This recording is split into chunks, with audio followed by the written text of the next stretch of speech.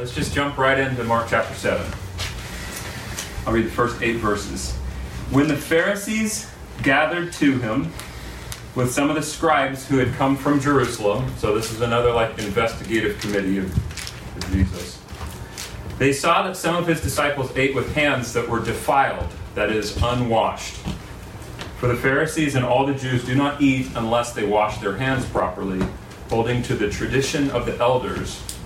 And when they come from the marketplace, they do not eat unless they wash. And there are many other traditions that they observe, such as the washing of cups, and pots, and copper vessels, and dining couches. And the Pharisees and scribes asked him, "Why do your disciples not walk according to the tradition of the elders, but they eat with defiled hands?" And he said to them, "Well did Isaiah prophesy of you hypocrites. As it is written, this people honors me with their lips, but their heart is far from me. In vain do they worship me, teaching as doctrines the commandments of men." You leave the commandment of God to hold to the tradition of men. I'll stop there for a minute.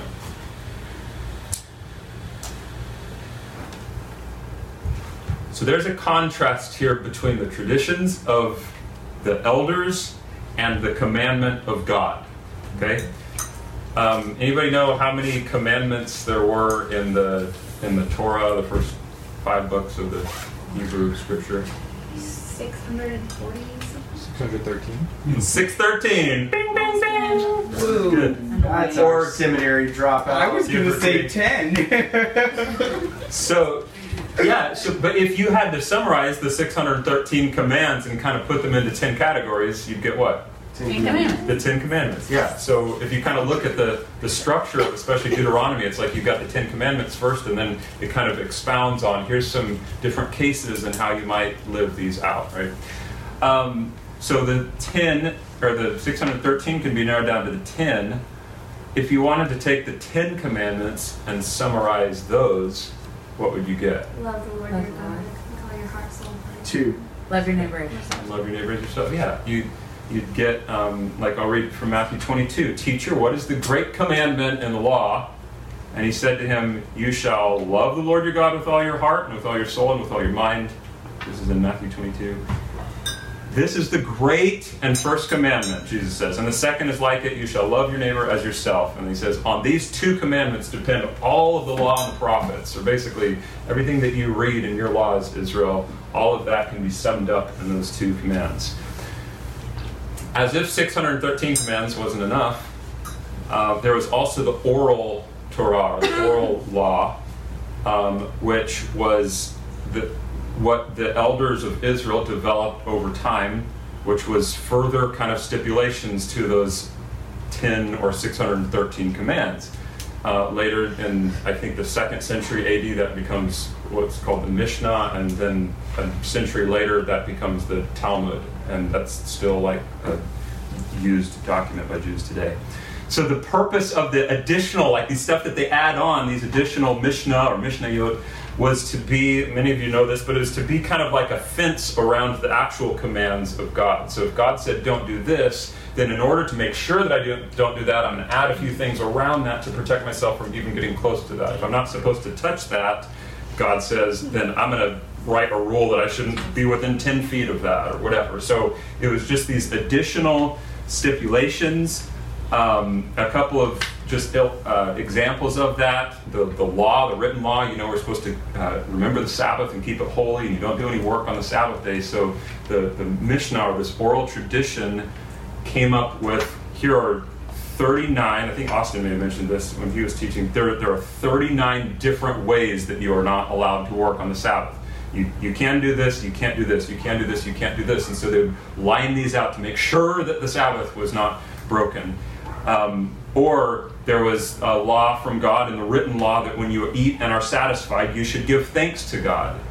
And so later the elders, the leaders of Israel, come up with, well, if we're supposed to give thanks to the God, let's make sure we do that right. And so they come up with a specific prayer. Like, here are the specific words that you should use if you're eating, giving thanks. And you should say, Ama Adonai, and whatever the Hebrew prayer is. And it was prescribed.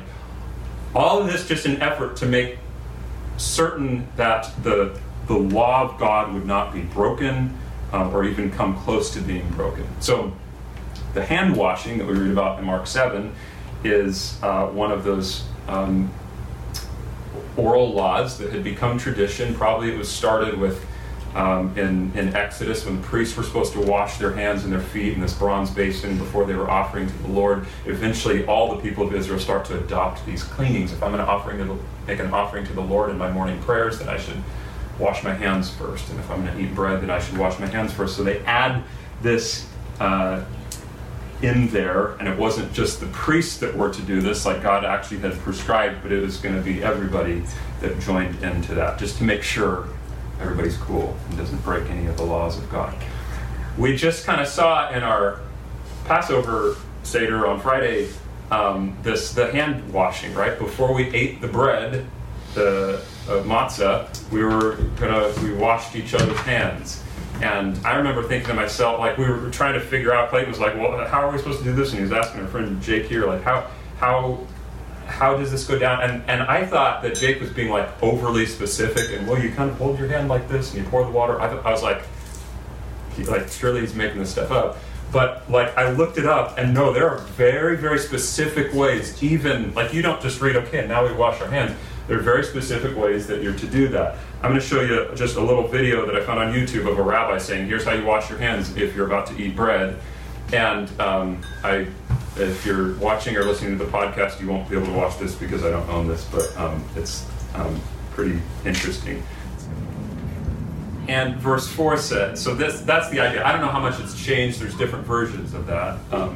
Some people do 3 times. Some people are more specific, like start with the water in your left hand and then pass the cup to your right hand. And some people say you have to have 2 handles on the cup. And I mean, it goes on and on. Verse 4 says, there are many other traditions they observe, the Pharisees and Jews, such as the washing of cups and pots and copper vessels and dining couches and this and this and this and this. And so there's lots of rules to follow on top of the commands that are expressly given to us in the scriptures. So why did they want to create and follow all of these rules? Let me ask you first, are these traditions or traditions like these, are they wrong? No. Hopefully not, because we did some of them on Friday, right? We probably did them incorrectly.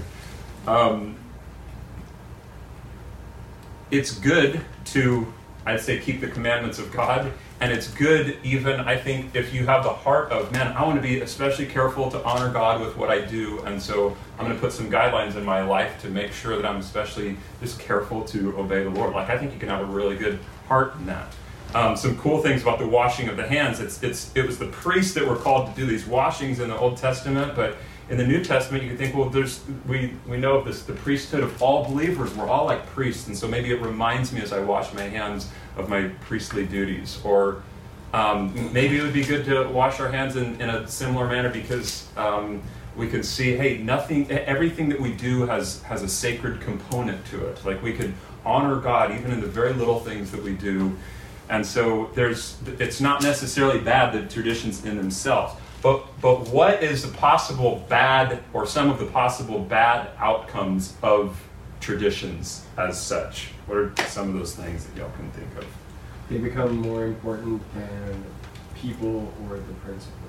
Okay, so there's with the commandments of God, there's probably principles behind all of those. Some of maybe we know, some we don't. But yeah, the getting everything exactly right may become more important than relationships or actual more important things. It makes it into religiosity. It's like this, you have to meet these standards in order to be accepted by God or by the community or whatever. Right, so it could become a workspace, like God will accept me as long as I do all of these things right, which, I mean, I guess if you did every one of the 613 laws right and you never had sinned, then God would accept you on that basis, but this is obviously impossible. What are you saying? Yeah, it's like those rituals were given as a gift, or at least the laws in the Bible were given as a gift by God. So they were good to make us pure and holy, but they're voided because they were never intended to make us actually pure and holy. They were meant to symbolize those things. So then with Jesus, there's no need for those things anymore. Yeah. We don't need, they can serve as a reminder, but the danger is mistaking a purity ritual, washing your hands, as actually having pure hands, when Jesus is what makes the things you do with your hands pure, your work. Yeah. Not washing your hands. Totally. So, like, there's the potential of making something that is material into something that's all important, where it's morally or spiritually what's happening that's the more important thing, that all of those things are meant to point to, whether it's an actual command of God or whether it's something that's been added to that. Like, hopefully those are all meant to point to a spiritual reality that now, as believers this side of the cross, we know that only Jesus can purify us. But what is what gets left out when you are just focus on the rules?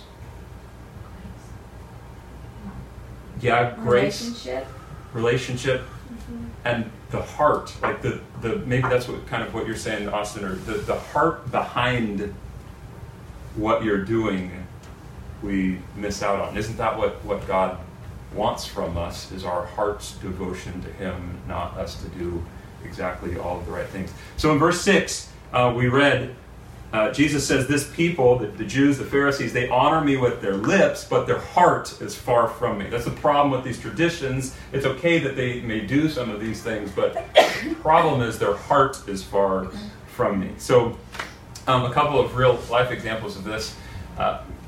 We eat, oftentimes we pray before we eat, right? We bow our head and close our eyes and we say blessing for the meal.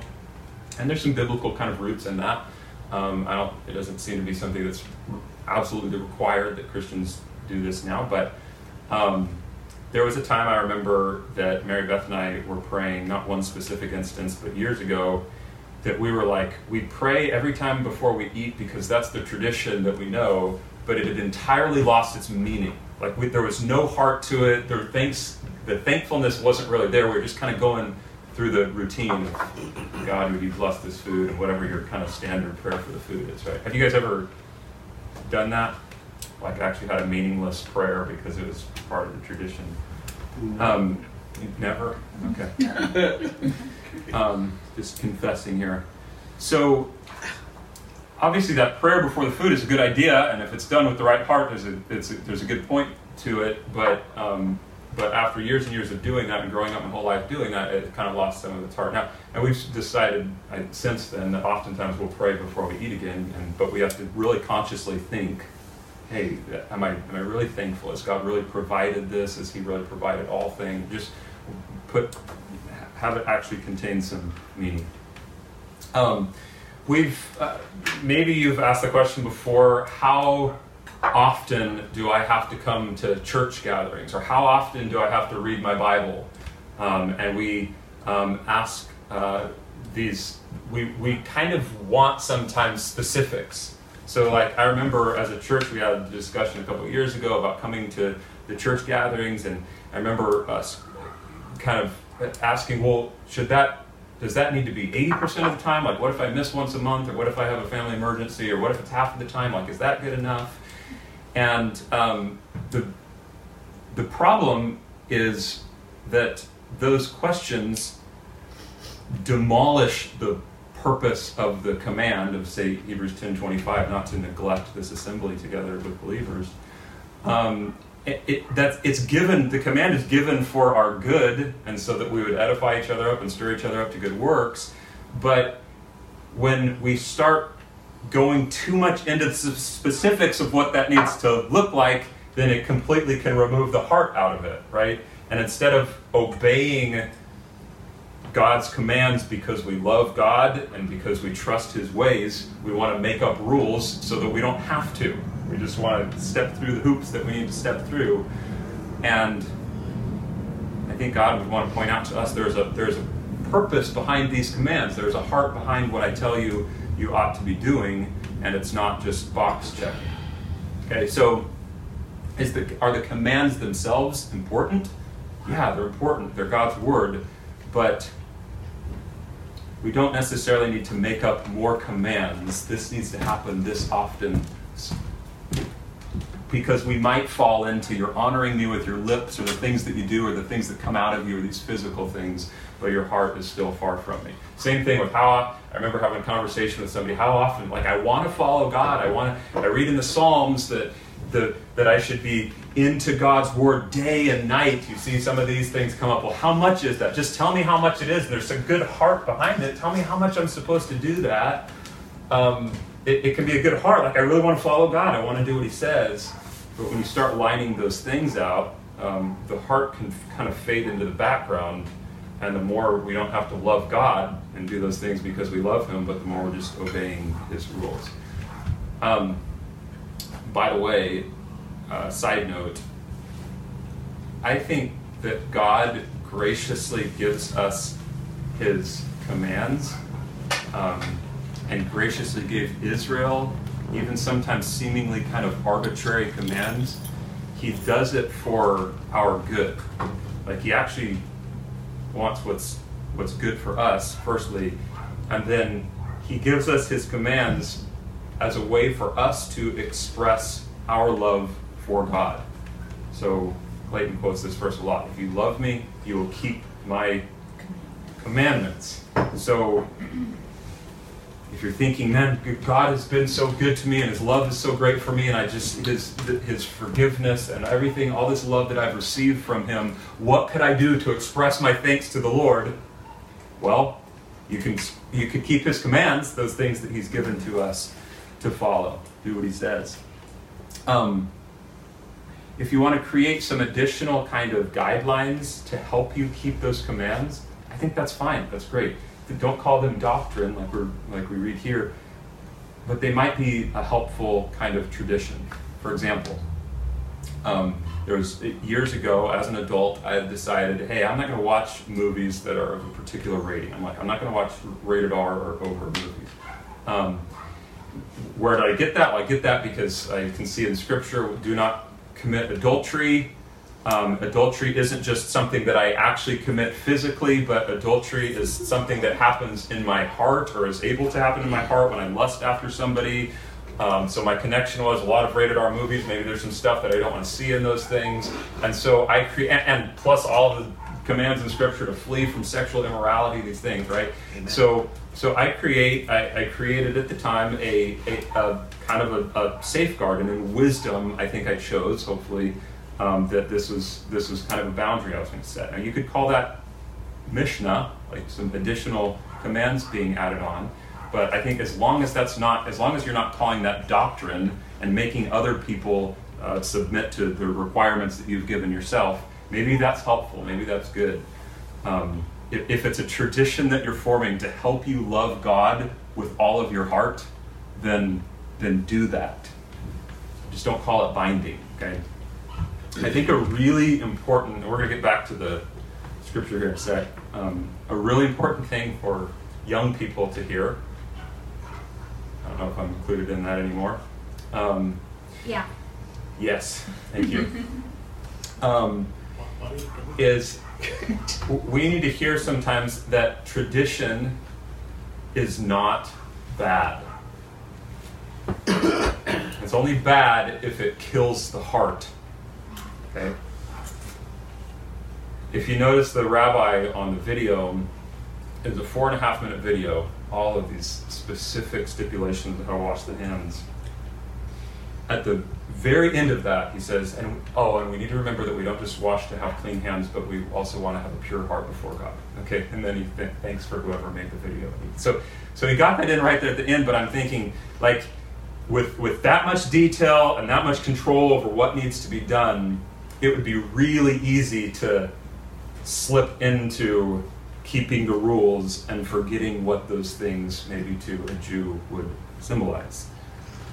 There's a point, I think, oftentimes when tradition kills the hearts of God's commands, and at some point need to be ditched. So, and be careful as you apply that. I'll tell you why. I'll give you an example of why. So you guys know, like, crabs, sea crabs or any type of crab, I think, or any type of arthropod, is that what they're called? These anything that has an exoskeleton, like a crab, go through a molting process. So snakes shed their skin, crabs shed their shells, okay, and a bunch of kind of the outer shell of their body. They shed their exoskeleton. If you look up online sometime, blue-shelled crabs, just to pick one, it's super interesting to watch this process. So they have this hard shell, and then all of a sudden, out of nowhere, one day, they in order to grow, they start to crack out of their outer shell, their kind of top shell, and this new shell starts to kind of pop up and out of it, and they slowly like pull themselves out of that old shell and literally pull their legs and most of their body parts out from kind of this exoskeleton into this new crab that looks kind of like the old crab, but now it's got a new shell and a new skeleton, and it leaves some of its things behind. It leaves like a little piece of its intestine and some of its lungs, but it takes its eyeballs and it literally like pulls the inner parts of its legs out, and it becomes new legs. It's super interesting. You should watch it sometime. And this happens several times in the life of a crab. So for the first day or so in this new body, the new shell is very soft. It's not hard, and it takes the salt water, different things to harden over the course of a day or two, to where that new shell then becomes hard. So in that short time of just after the molting, that crab is extremely vulnerable to attack. It literally cannot protect itself unless it can just kind of hide under something, and its shell is complete, like it can just be punctured by whatever eats crabs. Okay.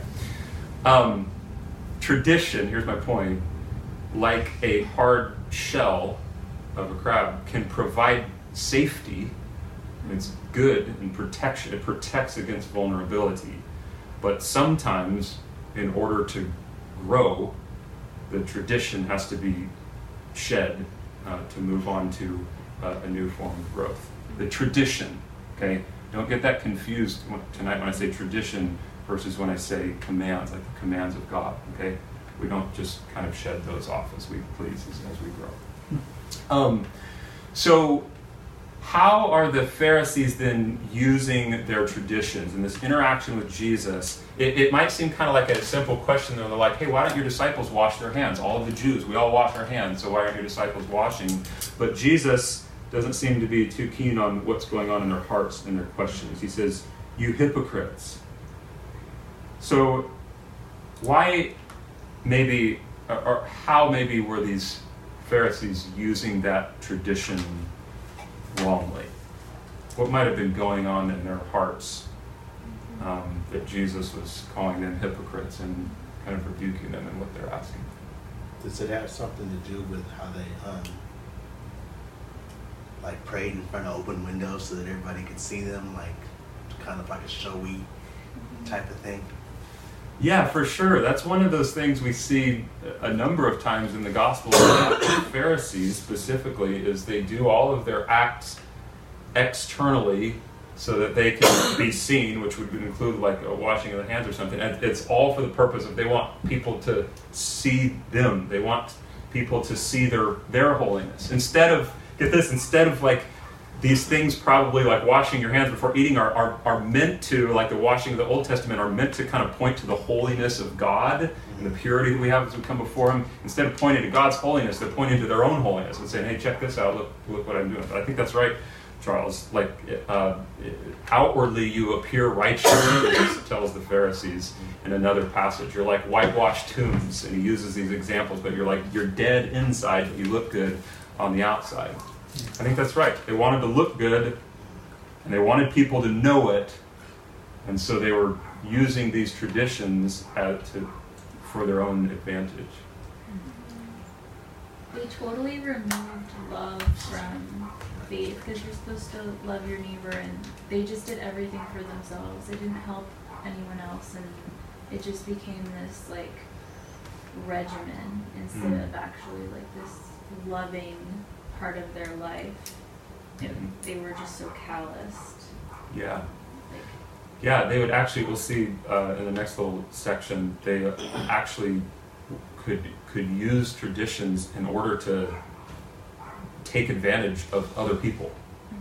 And it's like that's if you could summarize the commands of God into the one of love the Lord your God and love your neighbor as yourself, that can't be, as we're doing these other commands or these traditions, that can't, if we're missing love, then certainly we're missing it. Yeah, I think so. And that, I mean, like what in verse 7, but they're teaching them as authority. Like you're saying not to do, that they are teaching these commandments or traditions as if they are commandments for vanity. But yeah. Yeah, so there's some kind of a power struggle going on. That's right. There's two ways I'll point out that that's the case. First of all, if you look at verse 5, is the Pharisees' concern for the disciples? Like, disciples, you shouldn't really do that. It's not right for you to eat with unclean hands. What did they seem to be more concerned about? Verse 5. I don't think it's for this. It's so that they can be the boss, right? That they can have control over. I don't think they care about what. I just think that they want everybody to fall under them. Yeah, forget the washing of hands, fine, but you're breaking the traditions of the elders. You're not doing what us and our fathers have said to do. Right. Yeah. Yeah, that's how the Pharisees in some ways seem to be using some of these rituals and these commands and these traditions in order to maintain power over people. And then another thing you notice if you look at it, or I notice in verse 5, it says, the Pharisees and scribes asked him, "Why do your disciples not walk according to the traditions of the elders?" Now, I assume that Jesus is also eating with unwashed hands. They point out his disciples, but there's a Luke 11 passage where Jesus is eating with unwashed hands, so that probably is the case here too. But their accusation is, why are your disciples doing this? It's kind of like when we were looking at Mark chapter 2, the disciples are plucking grain, and the Pharisees see that, and they say, hey, look at what they are doing, what your disciples are doing is not lawful on the Sabbath. Or just before that, it's like John's disciples fast, the Pharisees' disciples fast, but Jesus, why don't your disciples fast? And your disciples are doing this, your disciples are doing this, and either what's going on there is maybe they're sissies and they don't want to directly confront Jesus. Maybe they're too afraid to say that. Or better, maybe they're concerned with the influence that Jesus was having on other people. And you see this power struggle start to come. You're not following the traditions of the elders, but your disciples are actually now following you. And so people are following you, Jesus, and they're not following us. And that affects their authority, and they want to maintain control. And remember, just in essence, what they're saying is that this is what we say you must do, and when people are not doing that, Jesus' disciples, it flusters the Pharisees, and the bottom line is the Pharisees didn't want Jesus to be Lord or in authority. They themselves wanted to maintain that. So just a couple things I want you to remember, because I'm going to bring them up right at the end. The Pharisees' heart behind their traditions, or where they get it wrong, the traditions that many of them have good starting reasons, but the Pharisees' heart behind their traditions was certainly at least these couple things. First, like Charles said, they want everybody to know that they are clean, undefiled, righteous, whatever. They want everybody to see that. And two, they want to be Lord themselves, not Jesus. That's kind of what's going on in their heart. They want everybody to see that they're doing the right things, they're clean in front of everybody, they wash their hands and do these things, and others. And they don't like the authority Jesus is having because it is affecting the authority that they want. But that's what they say. Even when they try to question him, they said, "On what authority? Like what? Yeah. Like what makes you better than what we're? Yeah. What authority do you have?" And you see the authority struggle over and over again. And by the end of the book, there's finally an acknowledgement by some that, oh, he's the Son of God. He has the authority to say these things. Look at verse 8 before we move on. You leave the commandment of God and hold to the tradition of men. Why do you think it says the commandment of God? It's a singular word, unless you have NIV, which the Greek word is plural, or I'm sorry, singular for that commandment. You leave the commandment of God and hold the tradition of men. What do you think the commandment of God is? Love the Lord or love people. Yeah, it's love the Lord your God with all your heart, probably. And Jesus is kind of cutting right to the very overarching purpose of the law. The commandment of God is meant is that we would love the Lord our God with all of our heart and soul and strength. And the commandments of men really are just kind of increasing love for ourselves as we kind of create those things. So it's the traditions of men, as I said at the beginning, the traditions of the elders versus the commandments of God, or even the heart of those commandments of God, which is the commandment of God, the great commandment of loving the Lord and loving our neighbors. Next, we see the Pharisees using their traditions, as I said, to oppress other people. In verse 9, he said to them, Jesus said to the Pharisees, "You have a fine way of rejecting the commandment of God in order to establish your tradition. For Moses said, 'Honor your father and your mother.'" Okay, we know that, Exodus 20:12. "And whoever reviles father or mother must surely die." Exodus 21:17. "But you say, if a man tells his father or mother, 'Whatever you would have gained from me,' or whatever I could do for you financially and inheritance, is korban," he explains, that is given to God, "then you no longer permit him to do anything for his father or mother, thus making void the word of God by your tradition that you have handed down. And many such things you do." Okay, let me just explain real quick. Korban. So the law, we can read in the Old Testament and even in the New, requires that kids honor their parents, right? But some people, over the course of time, don't want to honor their parents. Imagine that. And even as adults, right?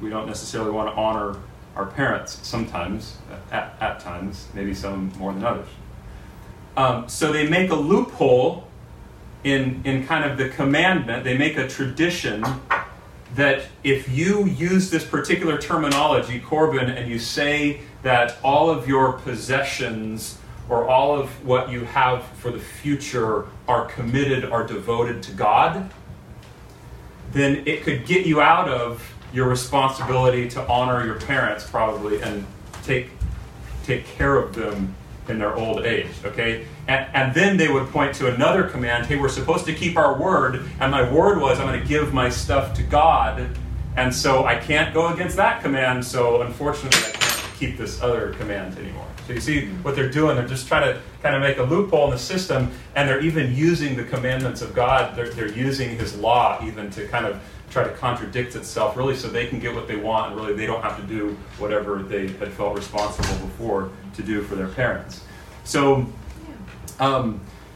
they use one command to nullify another. This is a really kind of classic case of following the letter of the law versus the heart of the law. Like kind of the Isaiah reference that said, your heart's far from me. Your lips, yeah, you say the right things, but your heart is far from me.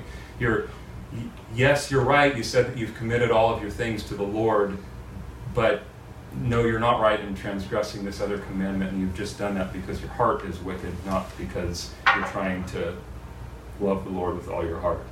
So the Pharisees want to use the law to do what is convenient for them, which is a retirement plan, instead of caring for those in need. And so they make this Corban tradition to make it appear right. Okay. By the way, it's a little vague in the studies that I did, but it was kind of like when you made this announcement at Corban, it was like it was a vague way of saying what you're going to do with your money. So really, you could probably turn that around eventually and use it for yourself if you wanted to. But at least you didn't have to give it to your parents or help them out. So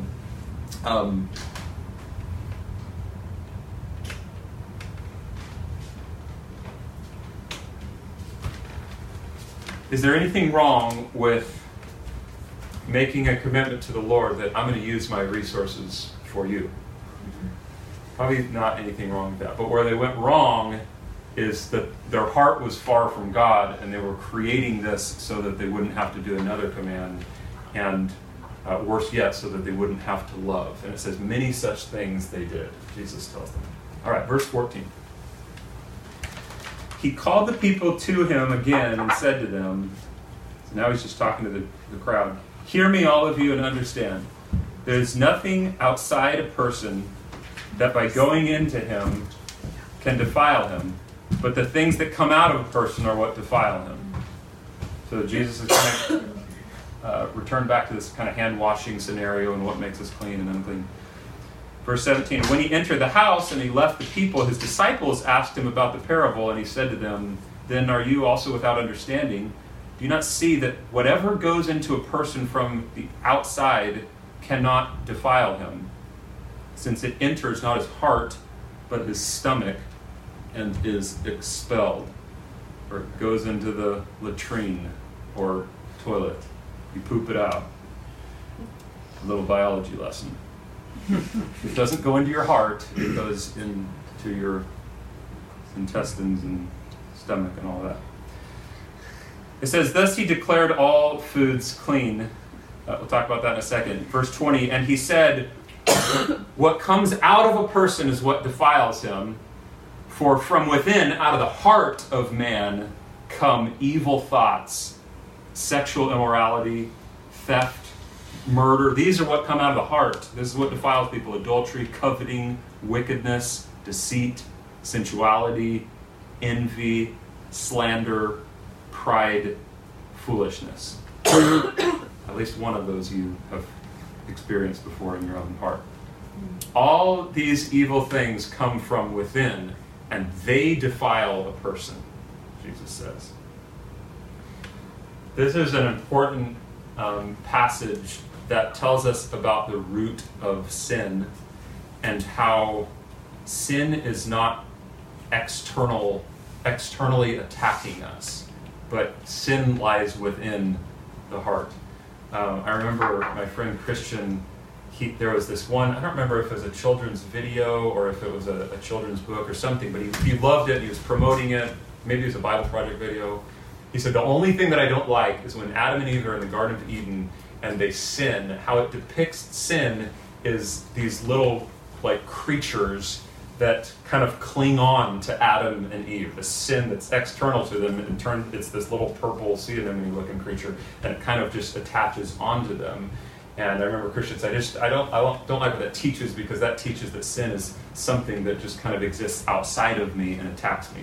Now that might be Satan, that might be Satan's demons, that very much might be depicting what they do. But sin, as Jesus is pointing out here, is something that comes out of our heart. So that we don't get dirty from something that is outside of us, but our heart is deceitful and, what's Jeremiah say? Incredibly wicked or something along those lines. The Pharisees assume that they have this kind of initial state of purity unless they touch something unclean or they don't wash their hands or they eat the wrong foods. Then they're defiled, they think. Jesus assumes of people that there is an internal defilement already that pre-exists even without some kind of outside pollutant coming in. And it's a spiritual defilement. It's not just some physical thing that is entering their body. So sin doesn't happen to you, it's in you, okay? He even goes so far here, very interesting, to change the law that was written for Israel. Now this is Jesus doing this, okay? Jesus can do this kind of thing. And he says, look, even what you eat doesn't defile you. So the Israelites couldn't eat pork and shellfish and bloody meat. Those were restricted, and they were restricted, I would say, for good reason. God actually gives those commands for good reason. I don't think anybody says, yeah, we should eat pork all the time. That's a healthy thing. But he says, look, you can eat those because it's not material purity that is the goal, but it's moral purity. Like, you're going to eat that stuff, and eventually it's going to exit your body. You're going to crap it out. And he's de-emphasizing kind of this prior commandment that the Israelites had. And so just go with me on this for a second. Jesus is saying that the commandments themselves aren't actually the most important thing. Obedience to those commandments is what God wants, because obedience is something it's a decision of our heart, right? Am I going to obey or am I not going to obey? So Jesus kind of takes the physical material thing of food and washing of hands and these things, he takes that physical thing kind of out of the equation. He's saying it's not even about the food. The kingdom of God, Paul says, is not a matter of eating and drinking. One commentator said, a Jew who ate unclean food was not defiled by the food, but by his disobeying God's commands. You guys see the difference? And it's not the food that's defiling, it's actually my disobedience that's defiling. It's like the first sin in the Garden of Eden, as it's referred back to in the New Testament, that first sin is not all about eating this piece of fruit. That first sin is a person's, Adam and Eve's heart, that has turned against God and is being disobedient to God and is rejecting God. That's the sin that actually is taking place. So, you guys understand what I'm saying? Mm-hmm. The physical molecules of pork and shellfish don't actually affect us spiritually, but our disobedience does. So, did eating pork defile an Israelite? Well, yes, but not because of the pork itself, but because of their disobedience to the Lord. If that makes sense. So, in all of the Old Testament and New Testament commands,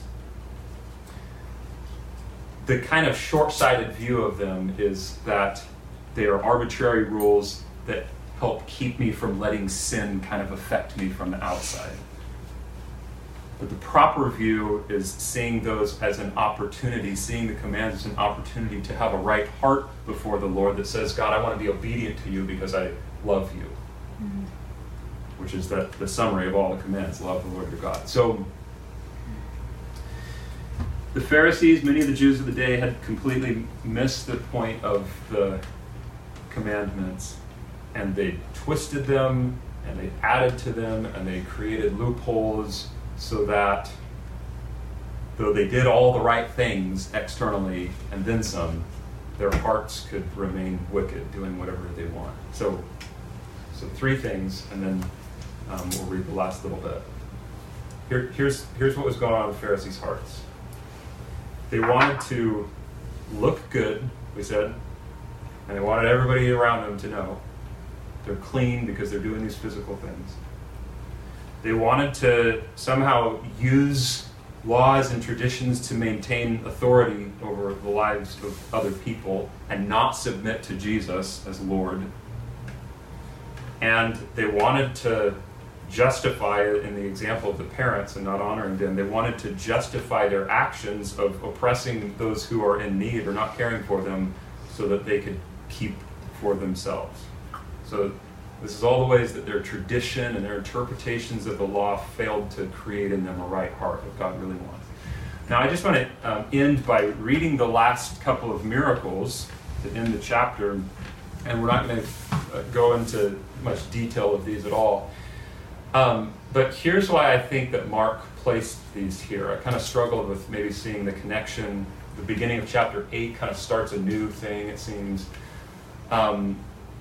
But I think what's going on here is As the Pharisees had demonstrated a wrong heart in their approach to Jesus and his commands, here we're going to read in these miracles two demonstrations of a right heart. Okay?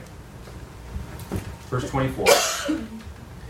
From there he rose and went to the region of Tyre and Sidon. This is outside of Israel. And he entered a house and did not want anyone to know, yet he could not be hidden. But immediately a woman whose little daughter had an unclean spirit heard of him and came and fell down at his feet. Jesus is pretty famous, so people hear about him all over the place. Verse 26, now the woman was a Gentile, a Syrophoenician by birth, and she begged him to cast the demon out of her daughter. And he said to her, let the children be fed first, for it is not right to take the children's bread and throw it to the dogs. But she answered him, yes, Lord. Yet even the dogs under the table eat the children's crumbs. And he said to her, for this statement you may go your way, the demon has left your daughter. And she went home and found the child lying in the bed and the demon gone. Hard passage. Jesus seems like a big jerk for a little bit in this one. A couple of just brief things to explain in it. One, this woman was the low person of society on the totem pole, especially to an Israelite. She's a woman who at the time is considered just less of a person than a man. She was a Gentile, which to the Jews was less than a Jew. She was a Syrophoenician, which was a particular type of person from Assyria, and I don't remember what the combination is, but you have this person who is particularly probably involved in idol worship. So she is this unpure, unclean Gentile person by birth and by culture. Also, if you don't know, the gospel in God's sovereign plan was announced to the Jews first in Israel, and then later to the Gentiles. So Jesus was the Jewish Messiah. He was meant to be their king, and the Jews were the first to be given the opportunity to follow God and receive his kingdom. And so most of his ministry, if you read the Gospels and the disciples' ministry, most of that is to the Jews. And then there's a few exceptions where Gentiles kind of come into the picture. Later we know, like in the book of Acts, the mission to the Gentiles really picks up and begins there. When Jesus says the difficult statement, let the children be fed first, presumably the Jews or the disciples anyway that are with Jesus, for it isn't right to take the children's bread and throw it to the dogs, which was a typical way for the Jews to refer to Gentiles. That is not meant, I don't believe, to disparage the woman and to look down on her, but to test the heart of the woman. So you can see Jesus and the disciples doing plenty of things throughout the New Testament to elevate women and to elevate Gentiles and to bring them worth. But this is a test statement to reveal the woman's heart and to contrast the woman's heart, I believe, with the heart of the Pharisees that we just read about. So when Jesus says, hey, I'm feeding the children right now, and what I'm giving to the children is not meant for the dogs, what is her response to that? I love the first two words that she says. They're so telling. She says, yes. What you said, Jesus? Yes, Lord. You remember what the Pharisees wanted to do? They wanted to look clean in front of everybody.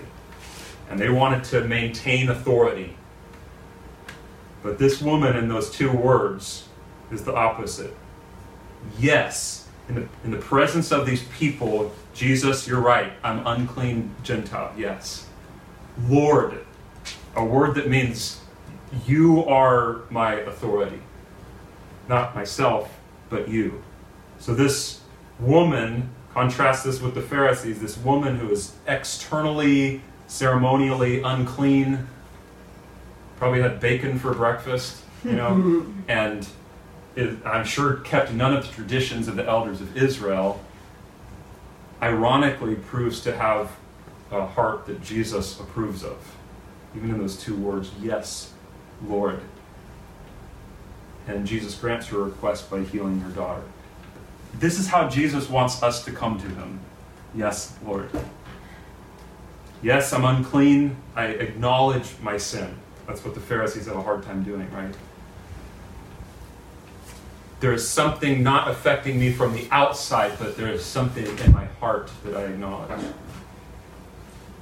Yes, Lord, you are my Lord, and my desire is to submit to your will as my Lord. Now, will you please heal? This is the heart that Jesus desires from us.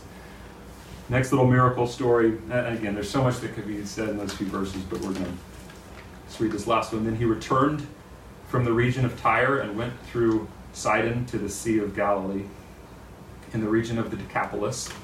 And they brought to him a man who was deaf and had a speech impediment, and they begged him to lay his hands on him. And taking him aside from the crowd privately, he put his fingers into his ears, and after spitting, touched his tongue. And looking up to heaven, he sighed and said to him, Ephphatha, that is, be opened. And his ears were opened, his tongue was released, and he spoke plainly. And Jesus charged them to tell no one, but the more he charged them, the more zealously they proclaimed it, and they were astonished beyond measure, saying, he has done all things well. I love that. He has done all things well. This is kind of, we'll see, this is wrapping up kind of a section of the book of Mark. He has done all things well. He even makes the deaf hear and the mute speak. If the last miracle story was demonstrating the right heart of the woman, I think the right heart that's being demonstrated here is the heart of Jesus. How would the Pharisees handle a situation like this? They're in the Decapolis, which is mostly kind of Gentile-ish territory. Somebody's brought to them for healing. What might their responses be? What might they do? Who knows? But Gentiles brought to you for healing as a Pharisee. No, yeah. You probably wouldn't be there in the first place in the Decapolis, but you want to stay undefiled, so you certainly don't do anything nearby to this guy, because he's a Gentile, he's unclean.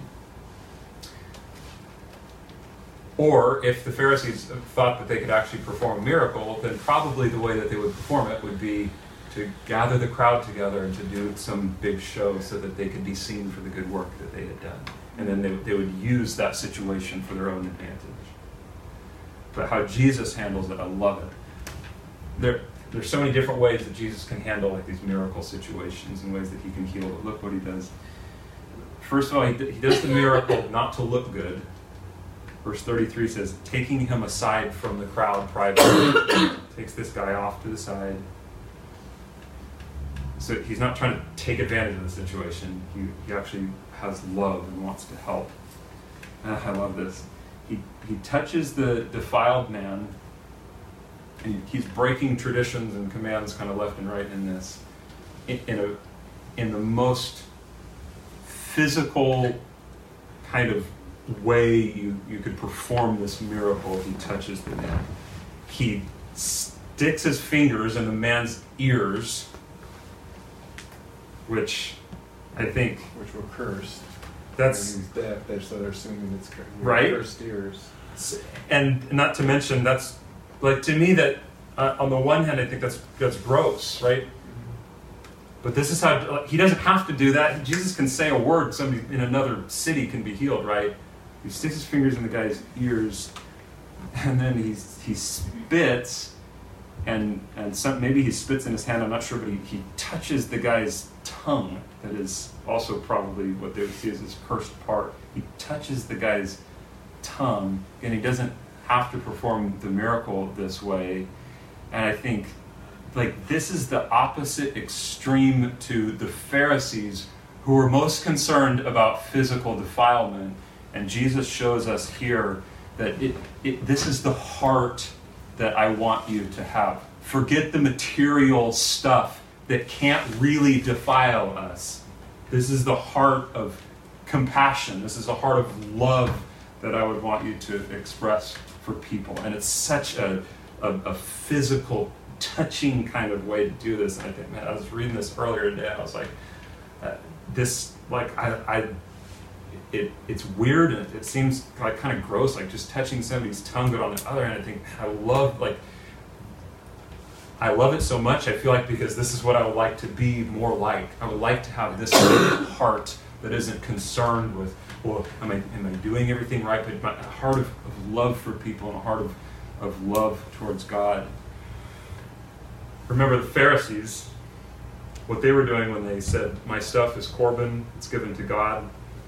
They're saying, hey, I can make this system kind of work to my advantage, and instead of helping my needy parents, I can use their money for something else that I want to. And I can do that all within the letter of the law, and everybody's going to think that I'm great. In fact, we would say I can still be a Christian and I don't have to worry about the needy because I'm doing all of these other things that are so great. And Jesus, demonstrating the intent of the law, rises above the physical, ceremonial actions, and he chooses to love those in need, not to take advantage of them, because he's showing this is what God actually wants. He actually wants a heart that's following him. I love Isaiah chapter 1. This is a shortened version. What, to me, God says, is the multitude of your sacrifices, all these different things that you do. I don't delight in the blood of goats and bulls, lambs, but he says, here's what I do like. Learn to do good. Like, these are things that come out of the heart. Learn to seek justice, to correct oppression, to care, to love, to love those people who are in need, to bring justice to the fatherless, to plead the widow's cause. That's the heart that God desires. I think it really kind of gets to me. It's like, yes, that's what I really want. I can be the type of person that's just like get caught up in the, well, I'm a one, so I'm like, well, what's the right thing? And is this the right thing? I just want to kind of follow and be loyal and do the right thing in every situation. It's like, man, at times that's at the expense of saying, how can I be guided by love? So what? How do you come to Jesus? Do you see the laws of God as something that you can use to make yourself appear good to the people around you? If that's the case, then maybe make some more laws and add them to it. Like you could look really good. I've done that kind of thing. Like I've thought, oh, well, I want people to, make sure people know that I'm doing my Bible study, so I'll just have to make sure my Bible's open when this person walks by or whatever. And I don't want to look good. I've prayed probably in order that somebody might think that, wow, he's a good prayer. He really is holy. Or there was a time I give more than 10%, and man, this is really impressive. Look what I'm doing. And I think, man, those things aren't bad. It's my heart that's bad in those things. I should probably be reading God's word. It's good to pray. It's good to give generously, but it's like, man, my heart could go so wrong in those. And I think, what are some of those other things like that are good? I think a lot of people dress up for church, right? And there can be a good heart behind that, and there can be a wrong heart behind that if you think about that, right? Do you refrain from drinking alcohol? There can be a really good heart behind that, and there can be a not so good heart behind that. Do you not watch rated R movies? There can be a good reason for that or not. Maybe you don't watch TV at all, okay? That can be a good thing. Maybe you serve food once a month at a homeless shelter. That can be a good tradition that you form, but those might all be good traditions. It just depends on your heart behind those things. Why are you doing those things? Do they help you to love God and express your heart of love to Him? Does it help you to love your neighbors yourself? So do you use the law in that way? How do you approach God? Or, this one seems even more sinister. Do you ever try to justify your lack of love for other people by kind of using Scripture to your advantage to do so? Like that's kind of what the Corban tradition was doing. I'll give you an example. Well, the Bible says the poor will always be among you, so I guess I can't really do anything to fix the problem, so I don't have to give to this poor person. Or, hey, the Bible says you don't work, you don't eat, so I guess you're just not going to be able to eat today. Because, and we use Scripture somehow to get out of loving people, right? I've probably said those things before. Or I've thought to myself, Mary Beth and I are considering how are we going to care for our aging parents in the long haul. And I think to myself, well, I'm serving the Lord here in California, and I don't want to mess up my life of serving God to take care of them. And it's like, I wonder, like, am I honoring my parents? Am I loving my parents with that kind of attitude? Or am I just kind of using Scripture to kind of go along the route of life that I want to go along?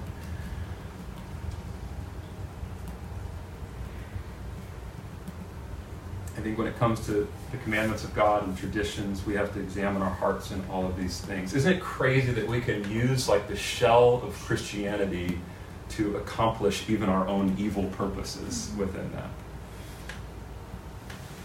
What does God want from us? Not that misuse of his commands, but he wants us to say, like the Syrophoenician woman, yes, Lord, yes, I come up lacking in my heart. Sin isn't around me, it's in me. I need your healing from you. You're on the outside. I need that in my life. I publicly acknowledge my own sin. I don't just try to make myself look good. And Lord, you have the authority. Some of you will walk away tonight thinking, well, if all God cares about is the heart, then as long as I'm good-hearted, I can just kind of do what I want, and I can break some of his commands. No. We're talking about remember, there's a difference between the traditions of man and the commandment and commandments of God. And God does say, Jesus says, if you love me, you will keep my commandments. So the traditions kind of come and go, but the commandments of God, the New Testament believer, is still not to break. And Jesus is our Lord, so Jesus can tell us what to do, and we ought to do those things because he is our Lord. And if you love your Lord, then you do the things that would please him. You don't twist the words to do your own thing. I think the response that God wants from us is demonstrated in verse 25. It says, she fell down at his feet. Doesn't that describe like the great commandment? Love the Lord your God with all your heart and soul and mind and strength. Like, she was doing what Jesus wanted and saying, yes, Lord. And Jesus is very gracious to that kind of a heart toward him. You think of the deaf man, this dude, he can't hear, he can barely talk. He's pretty helpless, right? He can't even approach Jesus, it seems, on his own. It looks like his friends kind of brought him to Jesus. He literally couldn't even honor Jesus with his lips, right? Because he is unable to speak in that way. The Pharisees see that kind of a helpless person and they begin to justify, using God's laws, why they don't have to deal with that kind of needy person and still they can look spiritual and do whatever they want. The person who understands the intent of the law, the purpose of heart of God's commands, probably sees himself or herself as that helpless person, right? Saying, God, only you can change me. Let me close in prayer and just pray what I had put in my notes here. Pray with me. God, only you can change us. We acknowledge our sin openly. Would you help us to do so? It is not something that just affects us, that it is something that happens to us, but we acknowledge that is oftentimes in our heart. And God, is only because of your grace, because you first loved me, that I can have any response of obedience to you. God, would you be the Lord of my life? Would you be the Lord of our lives? Would you change not just our actions, but would you change our heart? Help us, God, not to say, I have done everything right, but to look at Jesus and say, he has done all things well. We pray this in Jesus' name. Amen.